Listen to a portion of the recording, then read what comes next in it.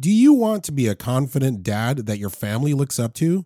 Are you ready to take on your parenting skills to the next level, but not sure how it's possible or how to start? Help is on the way, so stay with me. Welcome to the Fatherhood Challenge, a movement to awaken and inspire fathers everywhere to take great pride in their role and to challenge society to understand how important fathers are to the stability and culture of their family's environment. Now, here's your host, Jonathan Guerrero. My guest is Parminder Mann. He's the author of The Mindset of the Extraordinary Dad. His passion is helping dads parent consciously instead of reactively by working on their mindset. Parminder, thank you so much for being on the Fatherhood Challenge. Hi, Jonathan. Thank you. It's a pleasure to be here. Parminder, what is your favorite dad joke? What do you call a factory that makes really average products? Oh, well, I definitely haven't heard this one. I don't know. Satisfactory. That is a good one. Thank you. My kids, I get the biggest eye rolls at that one. I always think the effectiveness of a dad joke is how much your children roll their eyes. Exactly. Well, let's start with the burning question on my mind. Why did you write The Mindset of Extraordinary Dad? What is the story behind this book? Okay, so during the first lockdown, I had a couple of friends at the time that were really struggling with their children. You know, it was obviously a very stressful time, people trying to work from home, the children were home from school. And I know, with my children, I was very fortunate because I was able to spend a lot of time homeschooling them, but a lot of people weren't that fortunate. They still had to carry on working. The difference was they had the children at home. So I started, just giving kind of friendly advice to a couple of my friends. And one of them kind of tongue in cheek just said, oh, this is great advice. You should write a book. And I'm an NLP practitioner and life coach. And I also started to notice that more and more of my clients were asking me about their children rather than about themselves, which, it kind of goes hand in hand. Obviously, the impact of their children would impact them. So I started having a little bit of a look around, and I couldn't really see anything in the kind of style that of book that I've written. And, as I mentioned in the book, when I first became a dad myself, I was scouring bookshelves looking for books that would empower me and help me to become the best dad possible. But all I could find was books like Surviving How to Be a Dad and things about hacks to do with being a parent. And I didn't really feel that enough of them were doing justice to this incredibly important subject matter. So, I when I wasn't homeschooling the kids, like I said, I was very fortunate to be able to spend a lot of time with them during the first lockdown. So when I wasn't homeschooling them, I was able to just kind of work on the book, and it was a kind of work in progress for a few months. And then when we came out of lockdown, I started working again, and I was only ever really able to kind of work on it in bits and bobs. And then in December of last year, December 2022, I said, right, that's it. I have this work that's about half to 2/3 done. I want to be of service to other dads. I want to help people in some small way through my own experiences. And obviously, being an NLP practitioner and a life coach, I consider myself to be quite educated on communication and how to coach people and how to make people think. And that's what a lot of the book is about. It's not, I find that a lot of parents are very almost kind of military in the way that they do things. Right, child, you will do this and you will do that. And it's because of this, this, and this. And this is how it will benefit you, which is fine. That's one way to get your message across. But I've always found through coaching people, whether they be children or adults, that asking questions is the best way to make people think, because you can tell somebody something, but if you ask them a question that makes their brain come up with the answer, they are much more likely to not only remember it, but actually kind of put it into practice. So that's basically, in a nutshell, the story of how the book came to be about. I'm absolutely fascinated by this because this is a topic that I've been trying to figure out how to get covered or talked about on the Fatherhood Challenge. And that is the whole idea of asking questions. Like, how do you get kids to listen to you and to actually take action and on whatever it is that you're trying to bring their attention to without yelling and screaming at them? And I had a fascinating conversation the other day with my father-in-law, and he's a renowned educator and had some really interesting things to say about asking questions. From what I learned, when you ask questions, it puts the ownership of whatever the behavior is back on that child. If you just yell at them or if you just bark an order, then you're taking all of the responsibility on yourself. But when you ask the question, such as like, should you be doing that? Or is that where you're supposed to be? Or things like that, instead of just snapping at them, they now have to answer that question and they now have to account for whatever that behavior is. Yeah, absolutely. 100%. And it's something that my wife and I do very regularly, not just in the moment, but also after an incident, because it doesn't matter how great of a parent you are. Your children are going to make mistakes as part of the journey of life. You know, they're always going to make mistakes. You know, adults always make mistakes. It's just part of the human experience. If after something has happened, you know, my children, for example, I think it was yesterday, they in a very heated argument with each other. Afterwards, you know, we'll ask them questions. What could you have done better in that moment? How do you think that made your sister feel? Did it feel good to scream like that? What else could you have done in the moment? And those are questions that, you know, you're exactly right. They'll sit and they'll think, actually, you know, I could have dealt with that differently. It's fine to say you should have dealt with that differently. You should have done this. You should have done that. But actually, if you can ask somebody a question and they come up with the answer, then it's going to be far more powerful than just telling them something. And that's what we do a lot of the time in coaching people. You know, I've been a soccer coach for many years. I've been a people coach, a life coach, and an NLP coach, a business coach.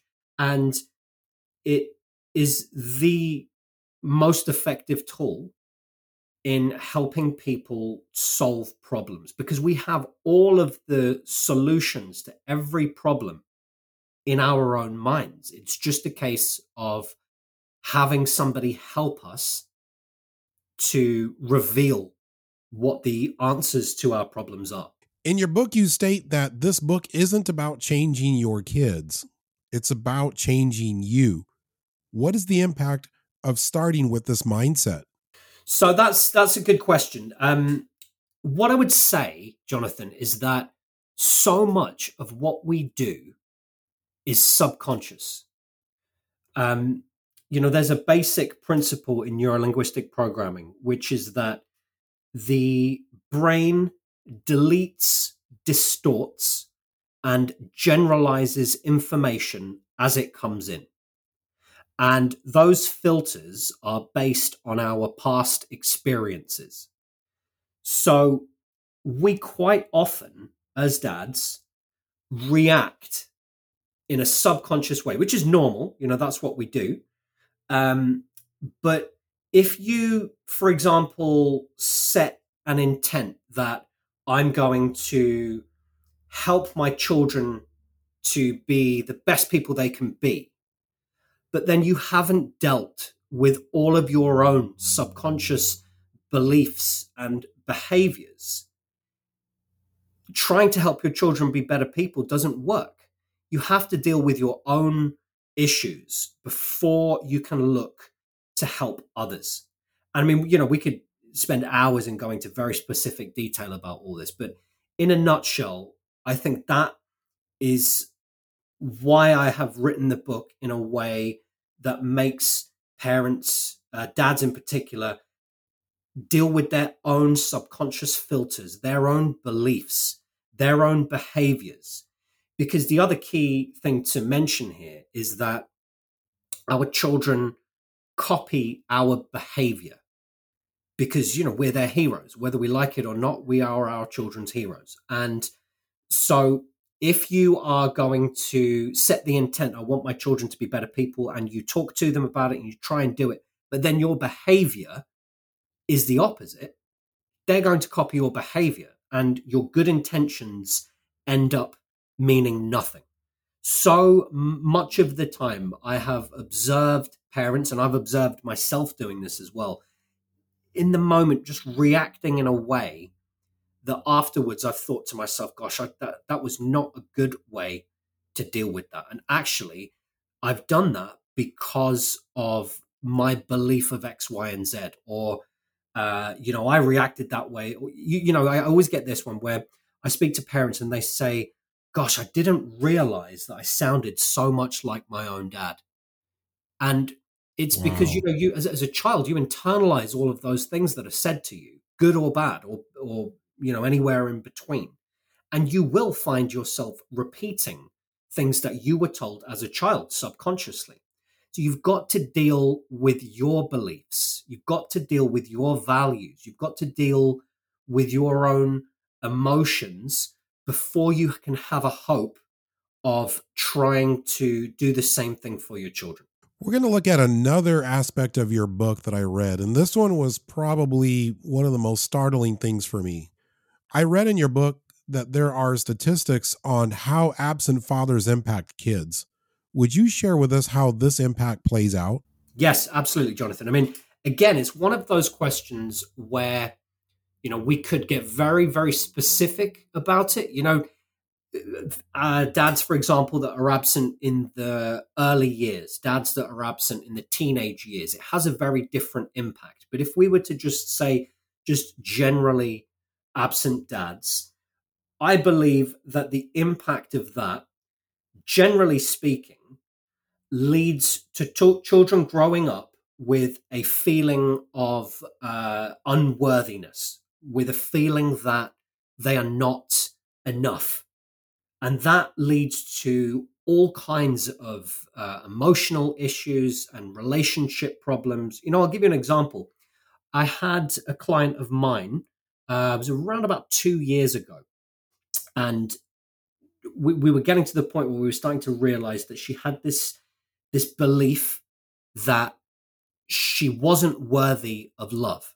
And she came onto a call with me one day, and she looked a bit down, and I said, gosh, is everything okay? And she said, no, not really. And I said, why, what happened? And she said, well, my husband brought me flowers.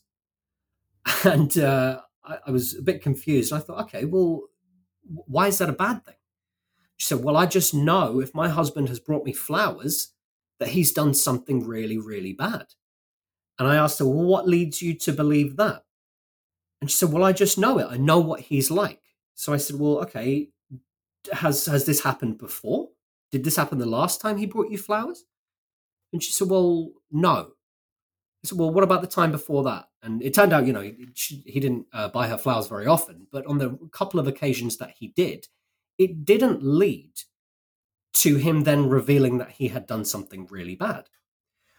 What it was is that this lady, is absolutely lovely lady that she was and still is, had this sense that she was not worthy of love. She had this deep-rooted belief that she was not worthy of love. So when her husband did something kind or loving for her, she believed that it was for an ulterior reason.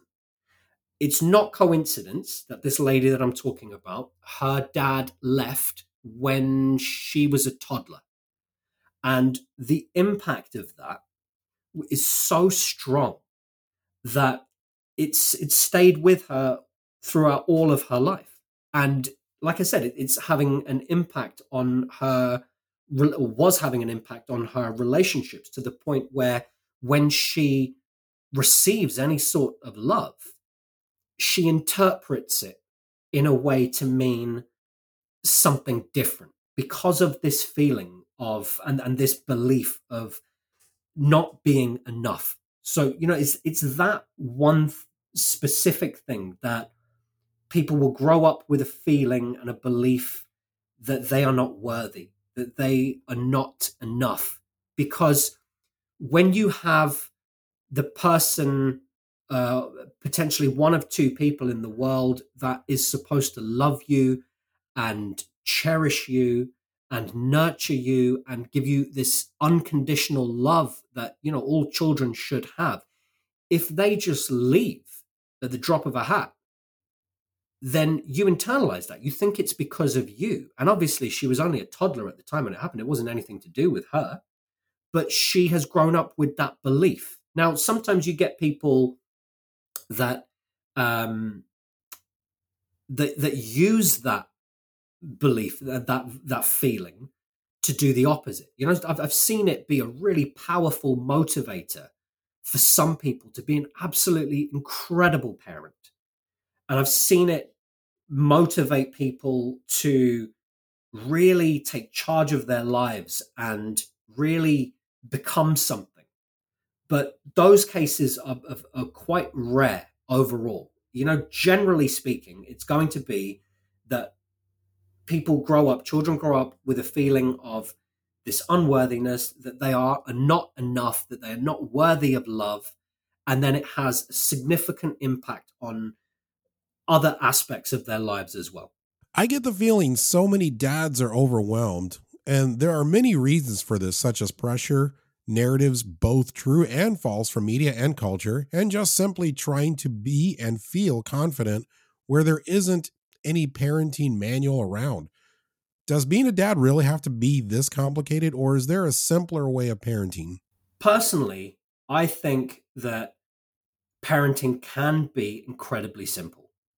I think it depends on to what extent you analyze what it is that you want for your children.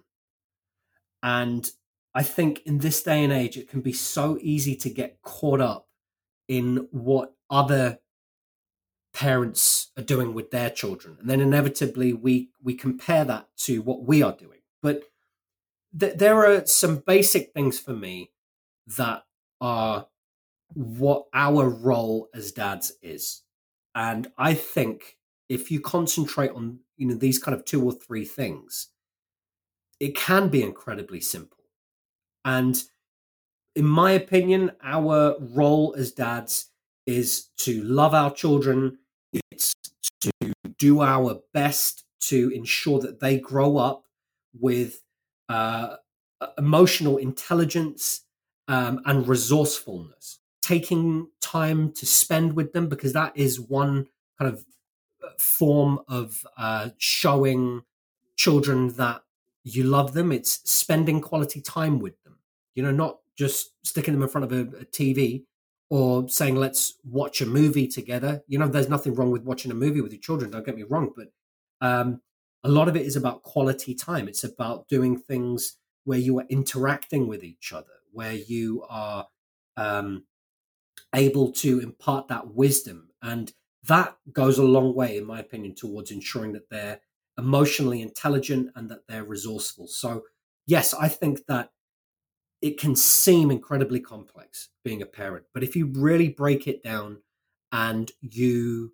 really analyze what it is that you want for your children, then it can be incredibly simple. And that would be my advice to any dad. Show them that you love them. Tell them that you love them. The dads listening love stories. We absolutely love stories on the Fatherhood Challenge. Please share some stories from your own experience of applying your mindset principles with your kids. Something I actually spoke to my youngest about a couple of days ago. She is quite shy in certain situations, certain social situations. And she said to me a couple of days ago, Dad, you never seem to get embarrassed. How do you do that? And I said, okay, well, Zara, what's the point of embarrassment? And she thought for a minute and she said, well, I don't really know. And I said, exactly. There's no point to it. It is the most pointless emotion that you will feel.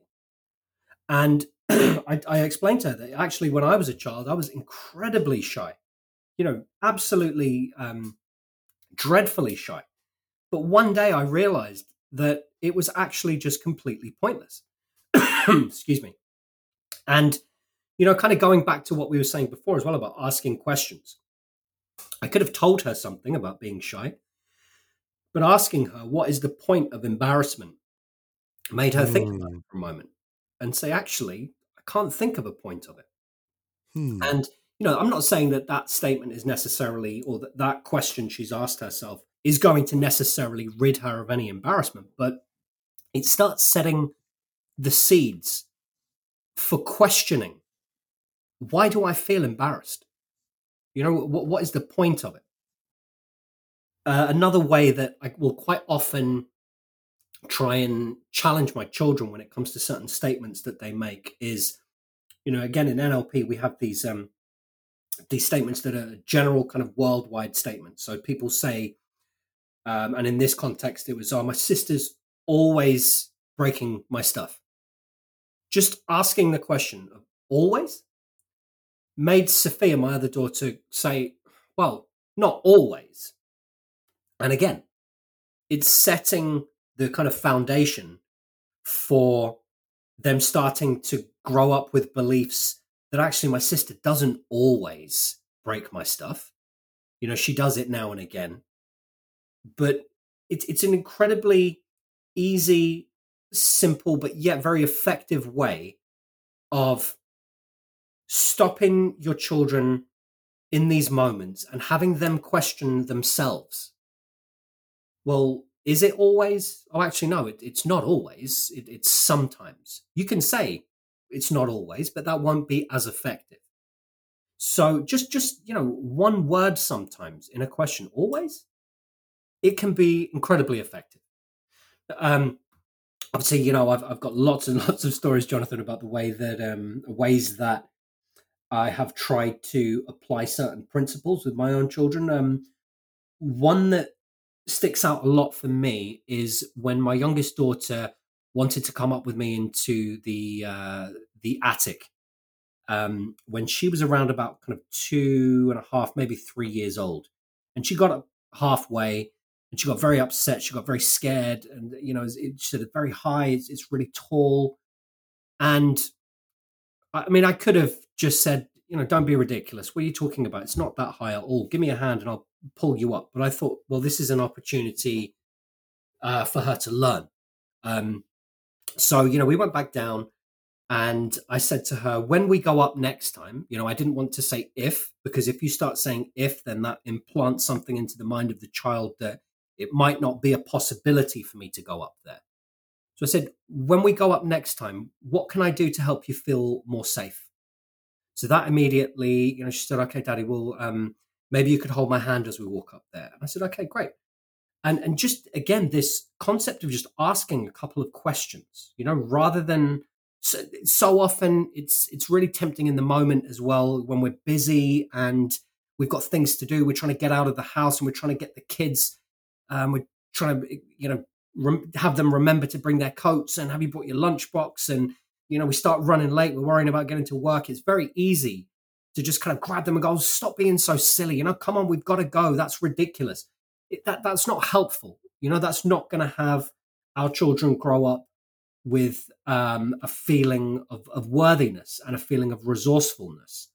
And quite frankly, I'd rather be 5 minutes late for work or wherever I might be going, have the kids be 5 minutes late for school, if there's an opportunity for me to coach them within that moment. Parminder, how can dads get a hold of your book and find out more about you? So, Jonathan, you can dads can purchase the book on Amazon. It's available in a number of different countries. My website is brainpowercoaching.co.uk.